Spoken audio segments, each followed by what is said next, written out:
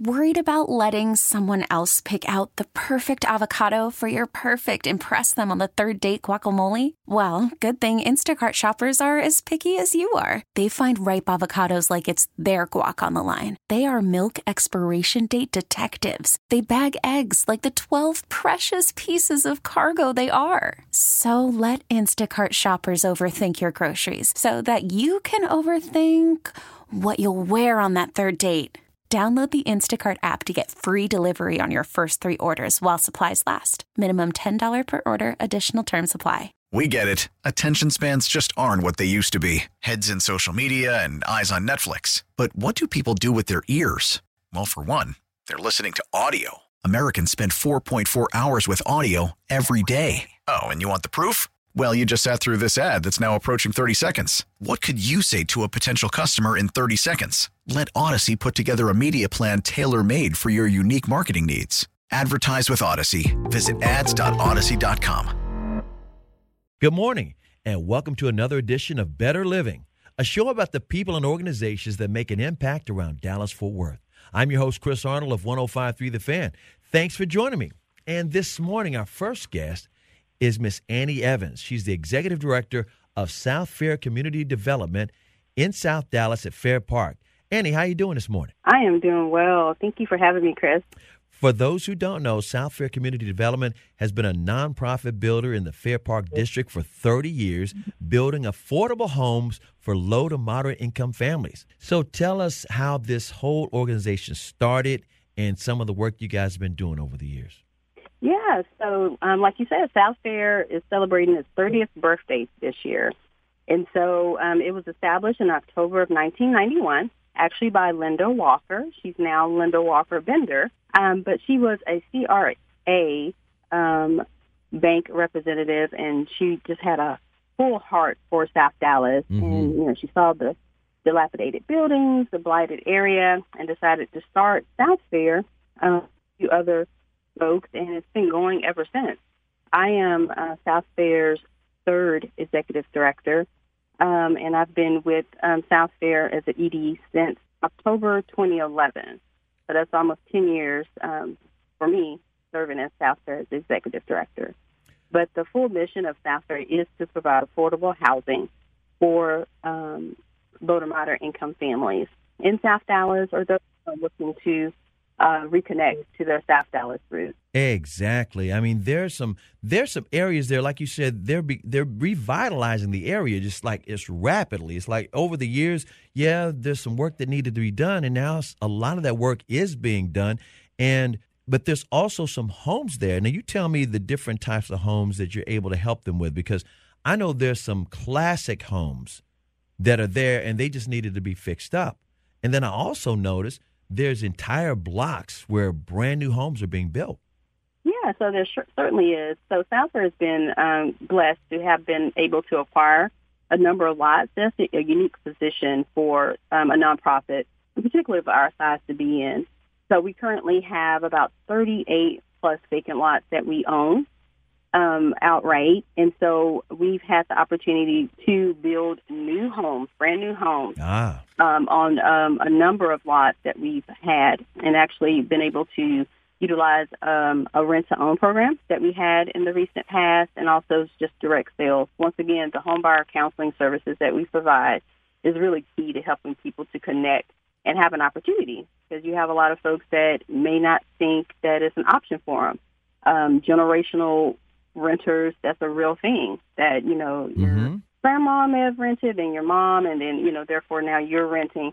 It just wasn't a conversation. It's never been a thought. And so we really help folks to realize there's an option for them. Some of them have, you know, more of an uphill battle than most, but it's all doable if you dedicate the time, and we're there to hold their hands through the entire process. So since you're building those homes, you're able to provide free home buyer counseling? We do, yes. It's all free. We don't charge anything for our services. The only thing that the folks do pay for is their credit report, or if they have their own credit report, we're able to use that as well. And so we really pride ourselves on that because nowadays, it's just you're going to find a cost for almost everything that you want in life. So to be able to provide those free services is really key for us, and we hope to be able to continue to do that, through our donation and fundraising efforts that we put on throughout the year. We're visiting with Annie Evans. She's the Executive Director of SouthFair Community Development. Can you talk about some of the successes that you've had recently? Yes. So with our Fair Park Estates development, we've established a Fair Park Estates Neighborhood Association. And so we initially created that, but now the homeowners themselves have run away with that. They have their monthly meetings. They've put on the National Night Out events for their neighborhood. Of course, this is pre-pandemic, so we hope to get back to that hopefully this fall. But out of the 30 initial houses that SouthFair built in the Fair Park Estates development, about 14 of those graduated from our rent-to-own program. Wow. So that was just a beautiful experience for those folks to actually be able to live in the house that they're eventually going to buy. And they continue to attend their pre-purchase homebuyer counseling and all their meetings, and they stayed connected with us, and we were able to connect them with one of our lending partners that we work with, and they were able to purchase a house. And so we really make a hard effort to stay connected to the folks that we serve. Just this past Saturday, we had our first front yard competition for our neighbors, our homeowners. Look out! Yeah, it was really fun. We had a fire department representatives come out, our police folks came out, of course, some board members, and also Councilman Bazadou, who serves our district, came out as well. And so it was very fun. The sun was out for us. The rain stayed away. Nice. It was really, really nice, and I think everybody enjoyed it. And so we're looking forward to doing that again next year and kind of wrapping it up even more. So we've had successes in different areas of what we do, from staying connected to the community to actually building the houses and, of course, the free home buyer counseling that I've talked about. You know what I love about this story so far? It's not just a collection of houses. It's not like you guys are just building houses. You are creating community neighborhoods. Like some people have been connected maybe in the past or currently connected, but you're making sure that the neighbors know each other. You got your homeowners association. It's just like any strong neighborhood would be in the suburbs. Yes. We definitely make an effort for that because we want them to stay connected to their community, to stay involved. We constantly sending them emails. They may get tired of our emails, so we're always sending them information about what's going on at a council meeting or anything like that. And I think they definitely do appreciate it, and they've grown to have their own connection. And I can tell that when we do have events and how they communicate, with each other.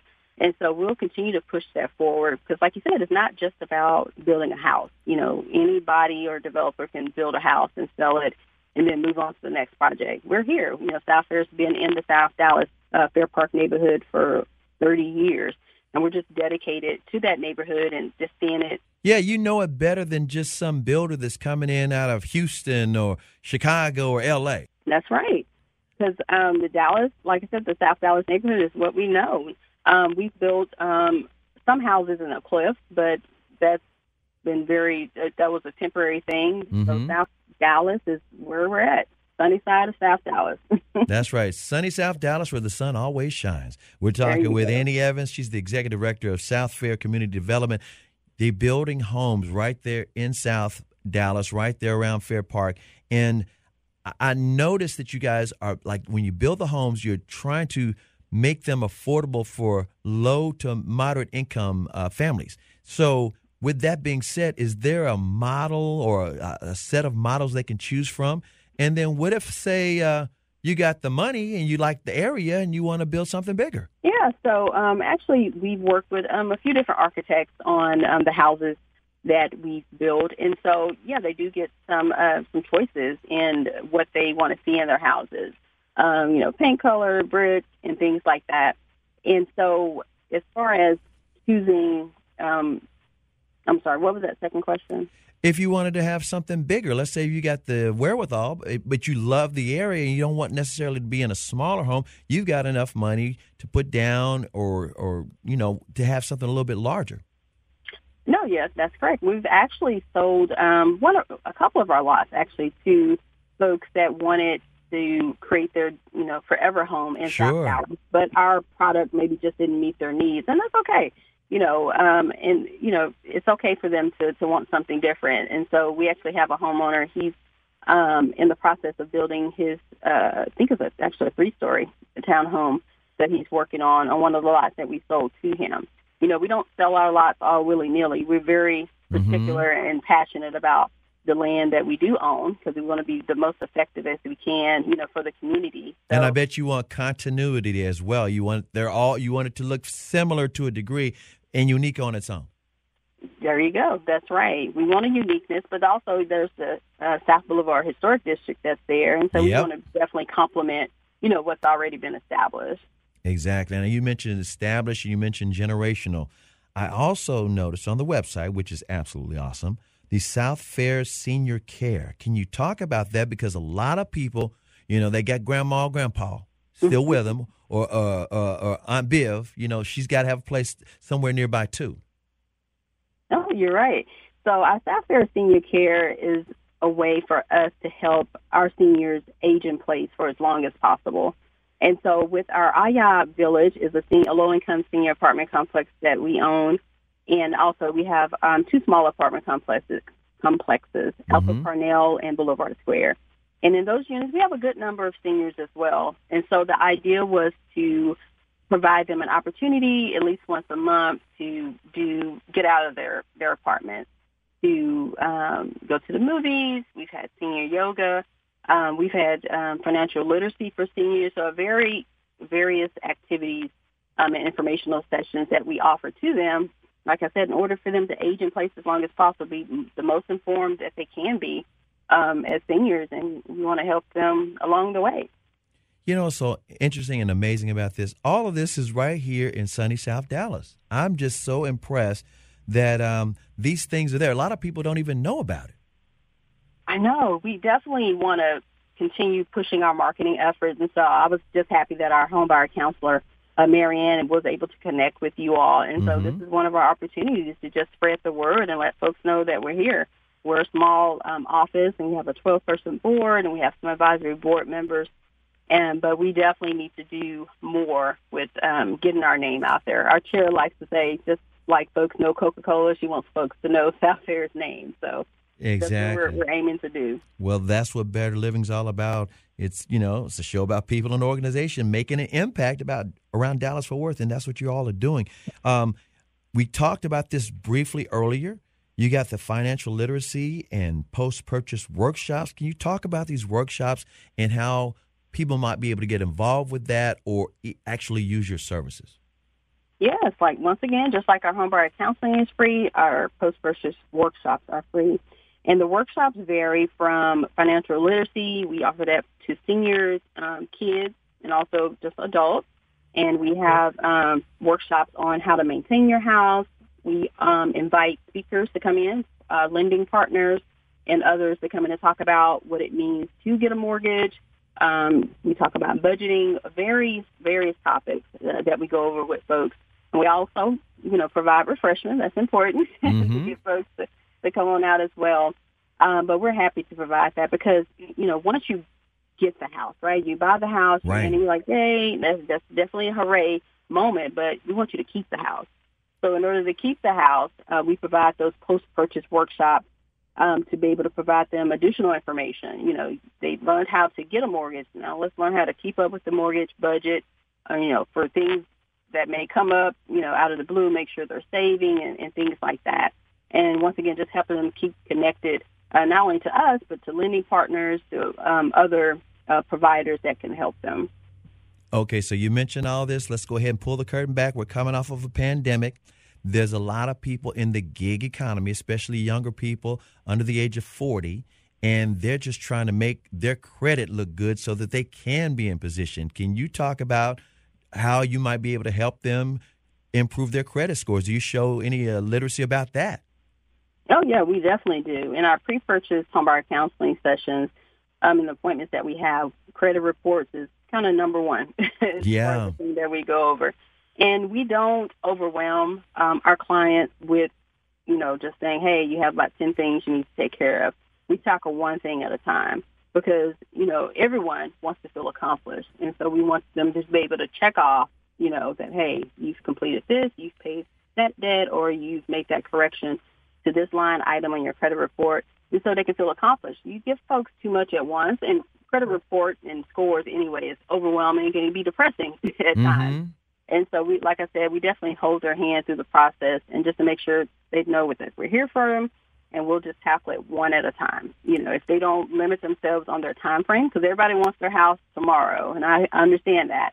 But sometimes it takes a little time to work through things, but we'll help them get there. You know what it is? It boils down to this. If you really want something, it's about making a plan and following the plan. And then you see steps along the way, a sense of accomplishment, and you know that you're getting closer and closer. And I know that's tough. Like you said, this is an instant gratification world we're living in, and people want something overnight. But if you show them a plan and you say, this is the first, I think you get a lot of people on board, right? No, yeah, you're exactly right. Because a lot of folks, they've been kind of tackling their credit report on their own for a while. And it could be pride or just not knowing. They don't reach out for help. And when they do come, you have somebody that's going through it with you. You have somebody that's helping to hold you accountable. Because when we, say, okay, well, give me a copy of that letter that you sent to your creditor, or bring me a copy of your bank statement. That's how holding them accountable. So they know they have to do that work, right? And we're helping to get them closer and closer to their goal of homeownership. I found out talking to some people in their 20s, Generation Z, that's what we call them. Late teens and the early 20s, they, like I said, they're living in a gig economy. They're multitasking, and when you want to show them something and it's not going to be just totally instant gratification, you kind of have to say a few code words to make them feel like, okay, this is how you get it done. I always use the phrase, oh, yeah, you want to learn this credit score thing? Here's the cheat code. And you say cheat code? Because they're all gamers. You say cheat code, and they just, show me what I need to do. And then they're off to the races. I mean, you got to kind of speak their language sometimes. Have you found that sometimes people come to you and you say, okay, let me try to match this logic to the people who are trying to get these houses? Yeah, no, you're right about that. It is a unique way that you have to speak to actually different generations. Yes. Right? Everybody absorbs information differently and receives information differently. So we've had folks that maybe have stopped, attending their homebuyer counseling, and then they pick up later. And then, too, we learn as a group. We come together and we have our meetings, and as we talk about our client files, we all kind of chip in with pointers or, things to kind of think about. And I think that's what helps the counselors stay connected to their clients because we kind of talk it through. It's not just a counselor that has their files and they go through it and they're alone in the process. We all help each other. Exactly. And so that's how we stay connected and help kind of brainstorm, what's the next best idea for that particular client. I like the way you talk because, again, different people come in with different ideas on how they want to purchase a home. And like you said, it's generational. You may have some people in their late 50s that say, okay, I'm coming back to South Dallas. This is where I want to live. And you got to talk facts and figures to them. Whereas, like I said, the younger groups, even Gen X, you got to say, okay, this is what we can do for you. And it's just you have to talk to people in their own language. No, you got it. We actually have a lady who's in her late 50s, early 60s that we're helping to purchase a house. She's not actually purchasing one of our houses, but it's still a win. We have home ownership happening in South Dallas, regardless if it's our product or not. But, I've noticed that when we have a conversation with her, it's pretty to the point. It's here, and there. You know what I mean? Right. Versus a younger person that may need a little bit more explaining, but not too much to the point where they're bored and now they're exiting. Yeah. It's definitely a balancing act. And speaking of balancing act, I have also noticed over the years, especially, like I said, around the Fair Park area, South Dallas is becoming more and more multicultural. It's almost like there's this group of people that just feel like it is the cool avant-garde place to live, and you're working close to downtown or wherever the different areas are, and this is a cool little spot. Am I wrong? Because I've just been noticing, I'm like, wait a minute, it's not all just black. It's a little bit of everybody over there.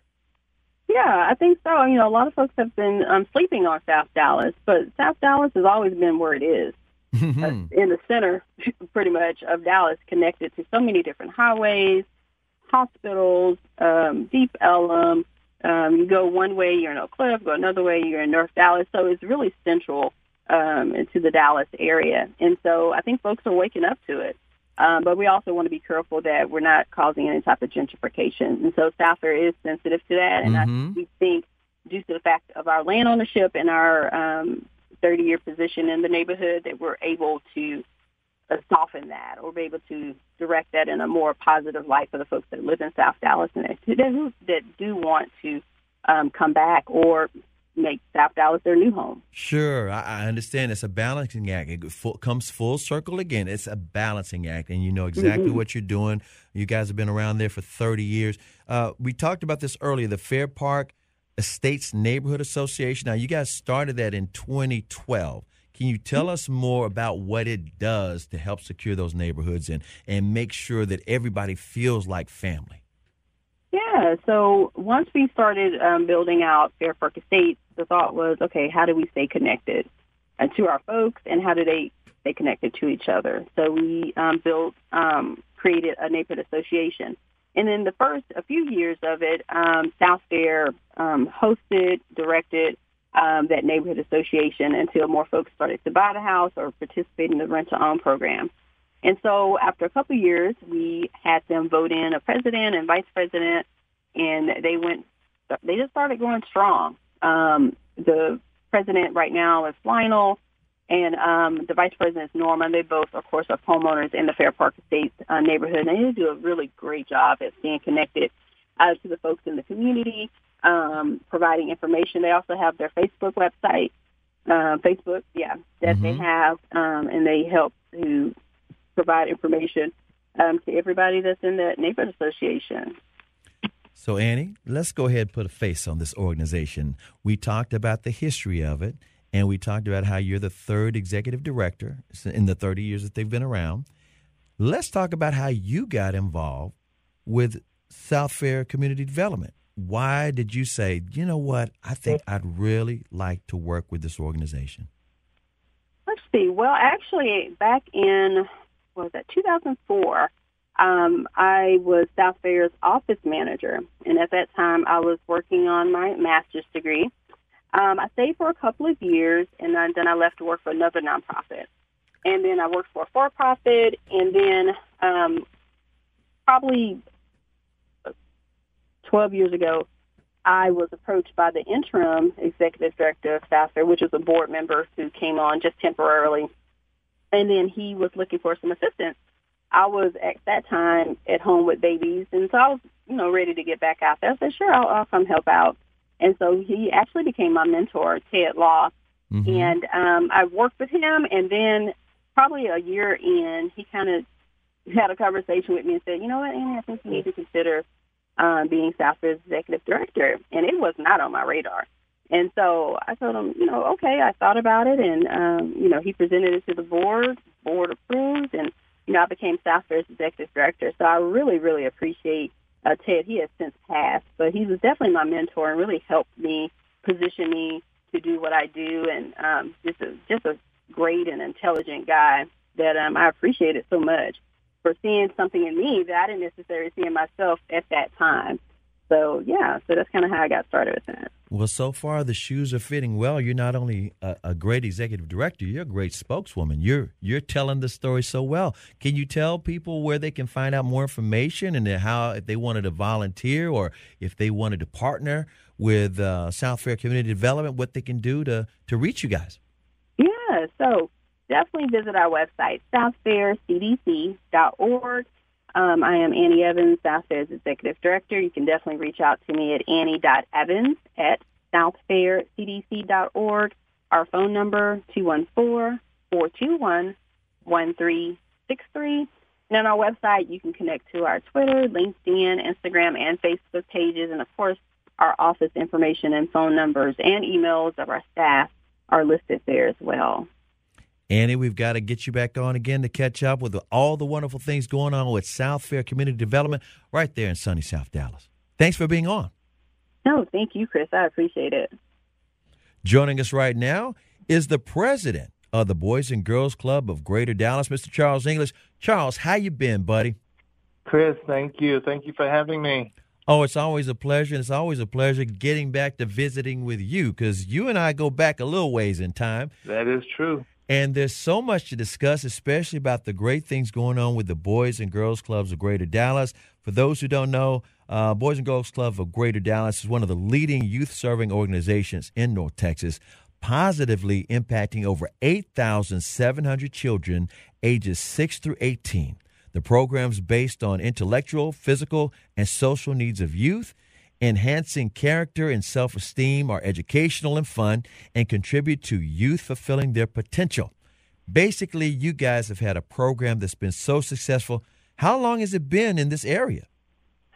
Well, Chris, good question. I'd like to address it. And if I can just spend a minute or so, give you a little bit of the backstory. Sure, take your time. The Murkinson family, former owner of the Cowboys, they were the leading sponsor of the first club in 1965 that was established in West Dallas Boys and Girls Club.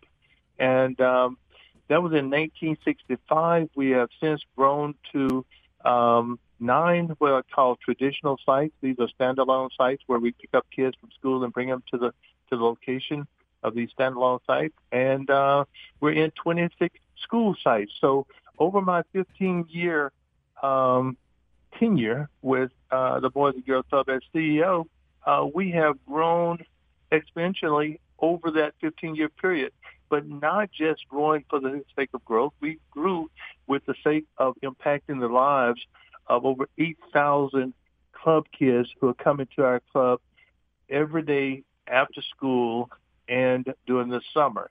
Now, you gave a very nice, and I appreciate the intro into our being the premier, outstanding, highly rated, highly regarded youth organization. Mm-hmm. But there's another story behind that. We were broke. We were financially insolvent in 2006. Whoa. I didn't know that part. Please tell us what happened. What happened? Yes, we were in the process of losing a lot of our stakeholders, a lot of our funders, because we weren't paying attention to the whole thing that is associated with cash flow, right? Mm-hmm. And so I have 35 years as an investment banker. I have a finance background, but my specialty was working with entrepreneurs in the world of banking. So I was on the board of the Boys and Girls Club, and I was then faced with a decision to step outside of my 35-year career in banking to step into my new career of youth development. And it was the best decision I could have ever made because I can see the immediate return on my time and my investment in kids than I would have ever seen as an investment banker. So we started turning around the organization in 2006, 7, 8. We got cash back in, and we started expanding. We started bringing our donors back, our stakeholders back, our relationship with DISD back. And today, over the last 10 years, we have been profitable.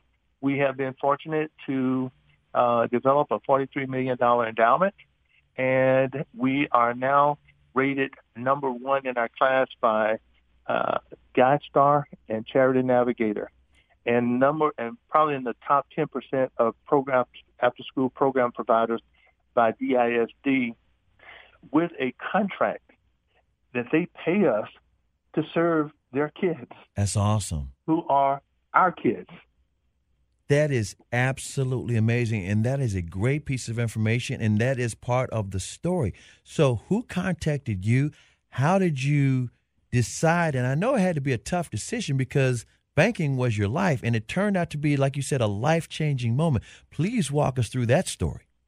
Well, I was with Compass Bank on Hillcrest in Highland Park, managing wealth management and also doing some commercial business financing and some real estate financing. But Chris, when I look at how I made certain decisions and how I came in to my family and said, oh, by the way, I'm going to, and then they just hold their breath until I tell them what I'm going to and fill in the blank, right? Mm-hmm. Well, it's always been of service. It's always been, how can I balance my life, my family's life, with community service. And so I was sitting there one day, spending a whole day tracking down a wire transfer of one of my wealthier customers. And then it dawned on me, is that my life now? Mm-hmm. Yes, I have 3 kids. Yes, they went to private school. Yes, they are in college, private colleges. And yes, they're doing well. Their mom is very well educated, former principal of St. Philip's, Mm-hmm. and now professor at SMU. What can you do? I said, if you look over your shoulder to your past, will you leave crumbs behind for others to follow? That was a very tough question I asked of myself. And I was doing well for my family, but I wasn't giving what I felt I needed to give back to impact lives of people that look like me. Mm-hmm. And you know what? So keep going. This is awesome. Go ahead. So to be very specific to your question, what made me decide? Well, I tell people it was the Jonah experience, swallowed up by the whale. I was sent to Nineveh. I couldn't sleep. I was tormented. And after 3 weeks of no sleep, I knew it was a calling.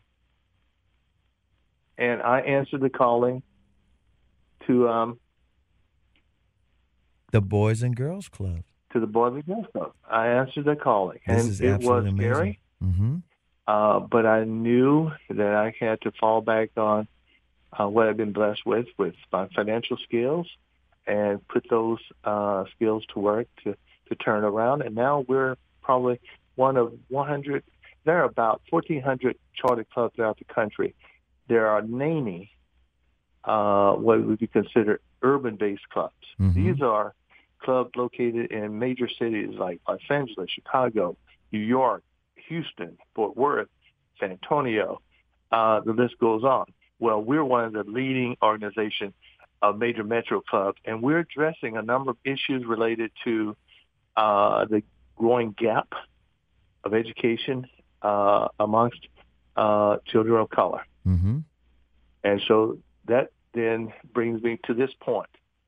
We launched an academic program about 10 years ago, and there was a pent-up demand for parents that needed help, particularly our single parents, our struggling parents who work in multiple jobs, to have a place they can send their kids to get supplemental education, to get their kids on track to meet the standards of the STAR exam.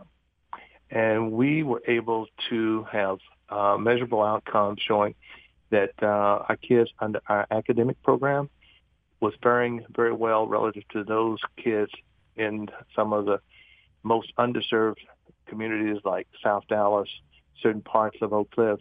And we were able to show evidence that the extended learning during the after school and during the summer had an impact on not just the ability of kids to learn, but excited them to want to learn. This is fantastic. And we just built that momentum and started getting more attention from the principals of the schools who had been designated on a 3-year turnaround requirement by the state, or they would be closed. We became the partner that helped to turn around those schools to the point where they remained open. This is absolutely amazing because, again, a lot of people on the surface, those that don't know what you do, think that the Boys and Girls Club is just, you can drop them off at the rec center and they can kill time and get tired and come home and go to sleep. And that's not what the Boys and Girls Clubs have evolved to. So as we tell that story, I want to come back and ask you one more question about yourself, because when you saw the opportunity at the Boys and Girls Club, again, it was in dire straits. Some people look at that challenge as something like, I don't need this at this point in my life. I've already been through those things. I'd actually like to help, but I don't want that particular challenge. How did you personally look at that challenge and say, I'm going to do this? Then you're going to dig more into my past. Go right ahead. I grew up in a small community in Northeast Texas, outside of Clarksville, Texas, population of 357 people. And I grew up in a family where I had a mom, single mom, with 5 siblings, and I saw her struggle, but I saw her how she made ends meet, and she made sure that we were educated. She really reinforced education. But beyond that, we were very, very strongly committed to not only our church, but also to the community. At one point in time, we had a farm. We basically shared harvest as well as our killings to the rest of the neighbors. Mm-hmm. And our house burned. We lost everything. In 2 weeks, Chris, we were fully back on our feet with house, clothing, food, because the community remembered what we had done in the past for those who needed to be fed during the winter months. So that it was embedded in all of us. In the 6 kids is a sense of giving back. And we never could really understand why Mom would create that kind of a mindset. So that stayed with me, is to provide service to others. And so I came up with a theme that we started last year. Let's find in each one of us a will to want. Mm-hmm. A will to want. Some of us, don't necessarily understand the power of that will to want to serve, the will to want to provide, the will to want to help someone who's less fortunate, the will to want to listen to someone, the will to want to advocate on behalf of foster kids, the will to want to help that family that is homeless. It has an internal kind of mechanism that gets turned on. And that's what we preach my 200 staff members. Find that will to want, because it's a very powerful tool to make you do things that you would not ever believe that you could do. And so that was the thing that triggered my personal decision to have the will to want to serve kids that would be left abandoned on the street if we had closed. We're talking with Charles English, the president and CEO of the Boys and Girls Club of Greater Dallas. That will to want, I'm telling you, it is what's in the heart of healthcare workers, educators, and first responders. Because it's not about the money. They do this because they have that will to want. And you do too. And who would have thought with your financial background that you had that same fire? But like you say, you were raised that way. It oftentimes does go back to your earlier experiences. And if I were to get more personal, see, my mom had me before she remarried, mm-hmm. and gave me to her sister to raise. I didn't know I had another family until I was 6 years old. Wow. And you know what? That's not unusual in our community. Absolutely. And here's the other thing I learned. I didn't learn how to read until I was in the 2nd grade, and I was a struggling reader. Guess what we started 3 years ago in the Boys and Girls Club? An accelerated early childhood reading initiative. And we have taken those first graders coming into 1st grade with no prior early childhood education, and we hired credentialed teachers to teach those kids. We're on our 5th year now. We started with 1 club location. We have 9 accelerated learning centers in our traditional clubs. Kids don't want to leave. They're reading at or above their reading level, and they don't want to leave their friends. That is They so don't want to impressive. become part of the regular Boys and Girls Club programs. Mm-hmm. They want to stay in the reading program. So that came out of my own personal experience. And I think that creates another component of that will to want. You got to look at, why did you have to go through certain experiences? Mm-hmm. What was the thing that God was trying to present to you that will allow you to be the first to go to college, to learn finance, to get into banking, to have ownership of a bank, and to be able to use the tool not for the benefit of wealth, not for the benefit buying the biggest house on the street. But what does that skill set do for the community? What you've basically done, Charles, is you're creating a legacy. Well, if that is the case, it would be someone else that would define it as legacy. I just see it as the will to always want to serve. This is, like I said, it's so appropriate because you are in the right place, and you have been over the last few years here, 15, 14 years, the Boys and Girls Clubs of Greater Dallas. And for those who don't know, again, let's talk about the things that the Boys and Girls Club create, because you just said this. This is more than just, a rec center you drop the kids off. It's a place, a safe place to learn and grow. They learn academic success, character and leadership skills, citizenship, healthy lifestyles. Can you talk about some of those programs and some of the things that you implemented personally? Because you can talk about where it was financially and the dire straits, but let's talk about they had a good reputation for providing so many things, but then you added more. Can you talk about those things? Yes, the more ended up with what I just mentioned, the Early Childhood Education Initiative. The other one was STEM. Do you know we had a team that built robots? We competed 3 years in a row and went to Houston to go against some of those high schools that were coached by folks who worked at NASA, and we made it to the semifinal. Wow! Our kids built a computer. In the first year, it was just prototype.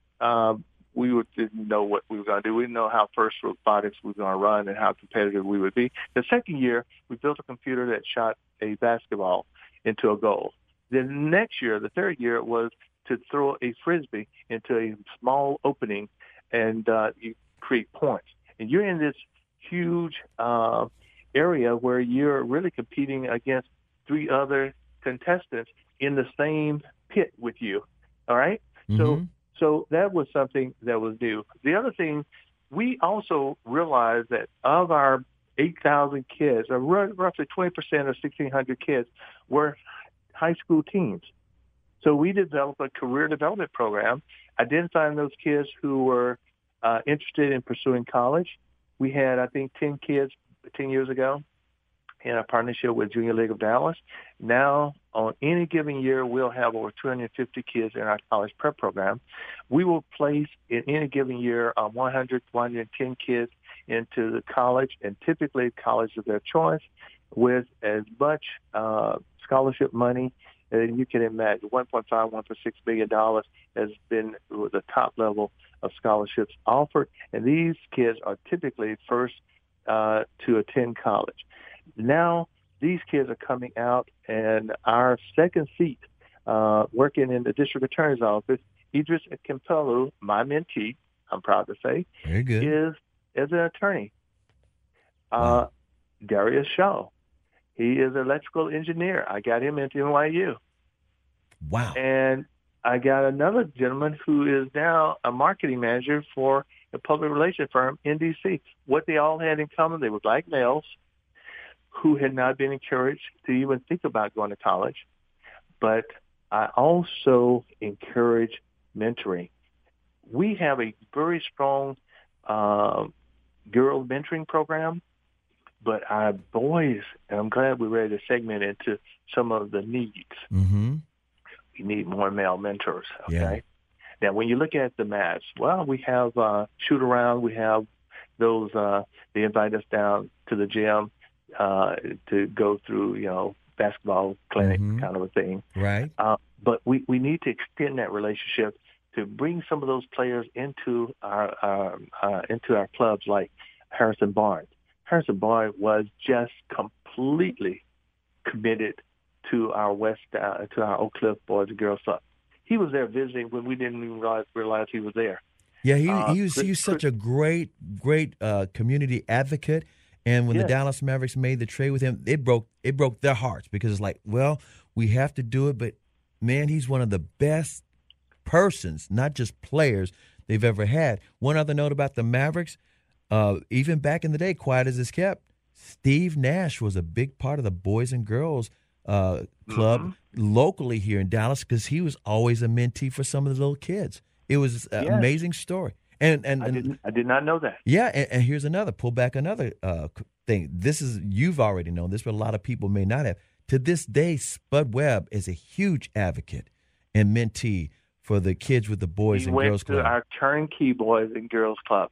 He learned basketball skills coming out of Wilmer Hutchins School District. Yep. But he learned his skill at the turnkey Boys and Girls Club. He sure did. And way back in the day, show how old I am, back in the day when Spud was in the NBA, he and I and his agent, Robin Blakely, we would do these celebrity charity basketball games. There were only 3 sanctioned in the NBA, Larry Bird's, Magic Johnson's, and Spud Webb's, and we get all the different superstars, guys off the Dream Team, Barkley, Dominique, Magic, all those guys would come here, and all the proceeds would go to the Boys and Girls Clubs, and they'd always have a little visit in the whole 9 yards. And that was, of course, that was back in the late 80s, early 90s. But you guys have been going so strong, and like you said, it's more complete, and it's more awesome. So let's get back to what you said about the needs. You're saying you need mentors for the mentees. There are 3 areas. Male mentors. Mm-hmm. And let me also say that when kids really know an adult loves, care for their interests and for their needs, I don't care what color that person comes in. Yeah, exactly. to be honest with you, these kids are just anxious to have someone to help direct them and help them in their decision making and that sort of thing. So male mentors, workforce development opportunities, support of our healthy lifestyle, helping kids understand that the way they treat their bodies now is how their body's going to treat them when they get to be my age, 70. Wait a minute, you're not 70 years old, no way. Yeah. You don't look a day over your mid-50s at the most. Well, thank you, Chris. Thank you. I play a lot of golf. And Very nice. I stay very active. And so when I look at where we're headed, our outlook is this. We've already managed to manage our way through the COVID. We did a lot of things in COVID. We served a lot of families in terms of food. We went to virtual learning. We ended up installing 3 Wi-Fi connectors on our big buses, 64-passenger buses, to take into communities that were very limited in terms of internet connectivity. And so we've done so much to mitigate the impact of COVID on our attendance and on our staff. Now we are looking outward. We're saying come fall, we are going to get back to where we were on an average daily attendance of 1,800. We probably will come into average daily attendance this fall of about 2,400 kids a day because of our contract with DISD. And that is absolutely amazing. I got to slow you down because that's absolutely amazing. And I don't want to gloss over what you guys were able to get accomplished during the pandemic because a lot of people had to pivot. Some were not as able to pivot as well, and some, unfortunately, weren't able to pivot at all. You mentioned the virtual learning. Could you talk about what you guys were able to accomplish with the virtual learning and helping these educators with the kids and the Wi-Fi, because not every neighborhood's got the Wi-Fi. And can you talk about, again, how it all worked and whose idea it was and what kind of a challenge that seemed to be? Well, one of the things I teach my leadership team, and I have an awesome leadership team, by the way. I talk about leadership, and one of the defining moments of leadership is when there is a time of need for you to show leadership. Leadership is defined by actual response to uncertain situations. COVID created an uncertain environment, okay? Mm-hmm. And we said, what is that going to require of us to maintain our relationship with our club members who will be impacted the most, particularly in communities of color, okay? And so we said, well, it's going to be virtual learning. What does that mean? Well, we took a lot of courses.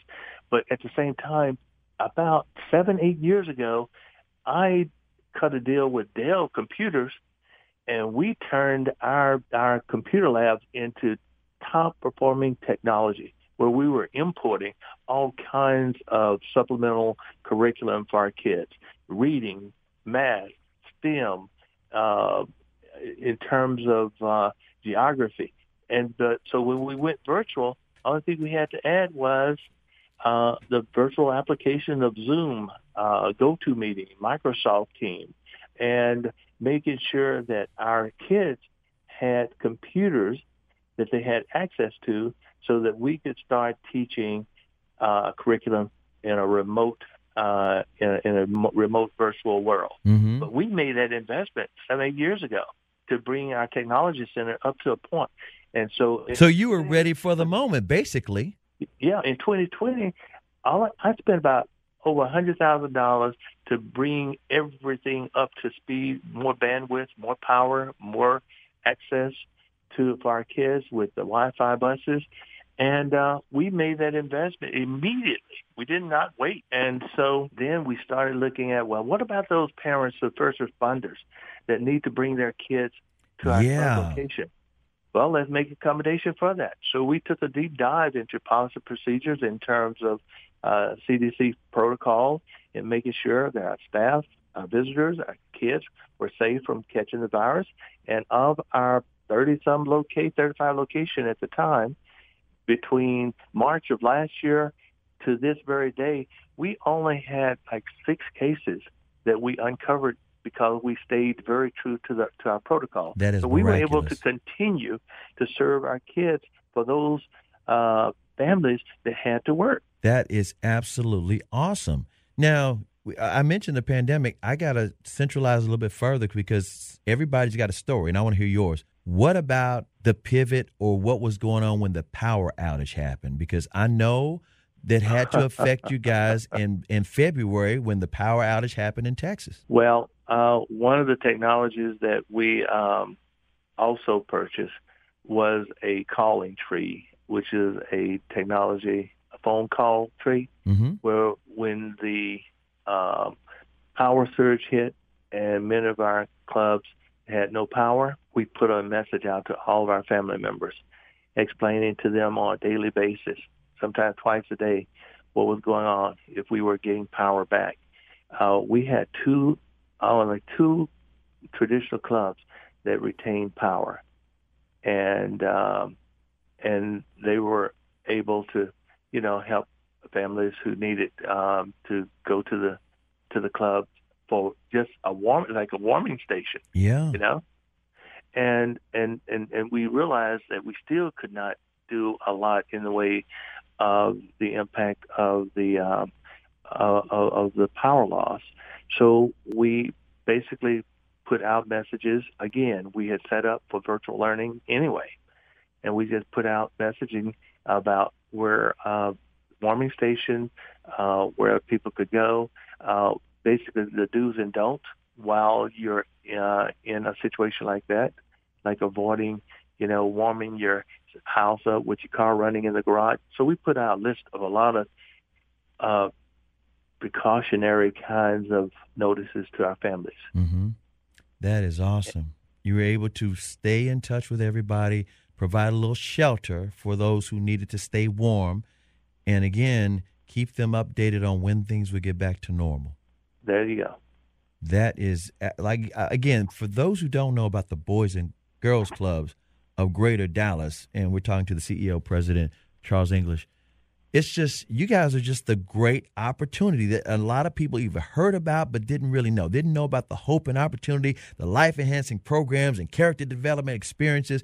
And you mentioned you're looking forward. Now that you've gotten through this pandemic and gotten through the power outage, you said there are some bigger and better things coming this fall. Tell us some of these things that are coming up, not only this fall, but this summer, and the things that you're looking to do. Well, let's go. Let's put a timeline on it. Let's say within the next 3 to 5 years. Okay. We're going to continue to grow it. We're going to continue to expand. We're going to expand and grow inside the district. Dr. Hinojosa and I, we're really good friends, and we talk about the needs, and so we want to stay very closely aligned and committed to helping the ISD. He's a great man, by the way. Dr. Hinojosa, I can't say enough about him. Absolutely. Well, he's homegrown. Yes, he is. Sunset. So growing with impact, not compromising the quality of our programming. We're looking at also a number of nonprofits that did not survive during the COVID. Mm-hmm. And we were able to take over two locations, two youth organizations, one in West Dallas. The organization just could not raise enough money to survive during the COVID, right? Mm-hmm. And so United Way asked if we would consider taking it over, because otherwise there's going to be about 300 kids in West Dallas that are going to lose the opportunity to have a place to go back to school in summer. And we did our due diligence. We looked at it, and we also retained the former club directors that helped us to stabilize the club. And we're back. We're up and running and doing quite well. And then down 50 miles south of Dallas, Corsicana, a club was on the brink of closure. And we were asked by the National Boys and Girls Club of America to go down and see what we could do to get this club up and running and open for one of the most economically deprived communities in Navarro County, which was on the other side of the track, which primarily 99% African American. We were able to go down, and that was almost a year and a half ago. And that club is one of our best performing clubs of all of our clubs. And the community has turned out big time. Going forward, we're looking at raising capital to build a community center that's going to be a multi-complex of basketball, as well as community training and development for staff, for the families that live in that community, for workforce development. And then talk about me. I've already told you about my age. My horizon is coming up on me pretty quickly here, right? So, we're going to talk about how we're going to build a very strong succession plan. And I'm not giving any dates and times on that, but I think it's very important as a leader that you don't create a gap when you continue to move forward. And my moving forward is to create two more entities.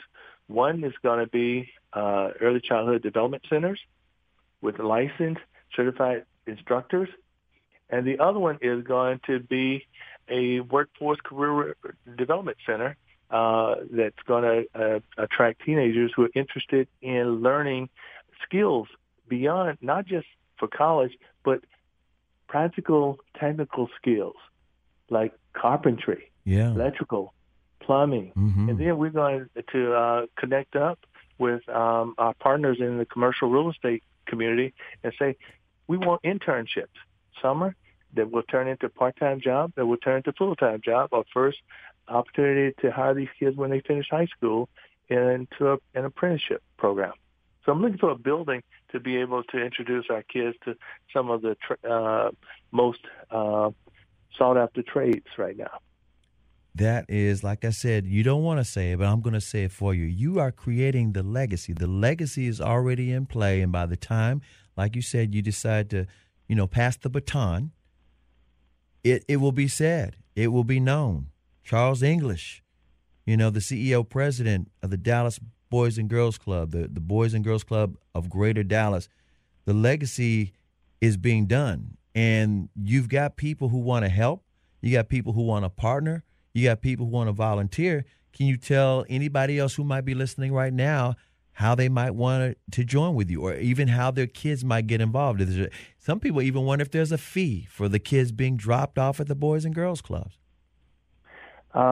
Yes, all good questions that they can find a lot of information on our website. Our website is loaded with information on our programs, on the fee structure, on the additional fees that's associated with our sports program, which is basketball, flag football, soccer, volleyball, and they can get all that information. But here's one very important thing I want to point out. When they go to our www.bgcdallas.org website, understand that we do not give away anything for free, because we are also creating a generational mindset that nothing that has value is free. So we offer scholarships. Great. So we have tons of money that can offer scholarships for those families who are on fixed income, for many of our kids who are being raised by their grandparents or their foster kids. We will make sure that they will enter our doors and be full-fledged members and benefiting from all of our programs, because somebody out there in the community saw their worth and had a will to want to pay for that scholarship and pay for those field trips and pay for that college education, because that's where we put our time and effort, is finding more people with a will to want. All right. That is Charles English, the president and CEO of the Boys and Girls Club of Greater Dallas. And we want to thank everyone again for joining us today. Thanks for listening to Better Living. I'm Chris Arnold. Be sure to tune in next week as we highlight other organizations and events happening right here in DFW. Have a great day, everybody. Now, with the MLB app, you can get baseball your way. Pick your favorite team, your favorite players, and get customized highlights, stories, and breaking news right on your home feed. Follow the action with Game 10, where 3D replays add another dimension. Plus, notifications can keep you connected to every pitch, every hit, every game. The MLB app. Baseball your way. Download it now for free from the App Store or Google Play. Blackout and other restrictions apply. Major League Baseball trademarks used with permission.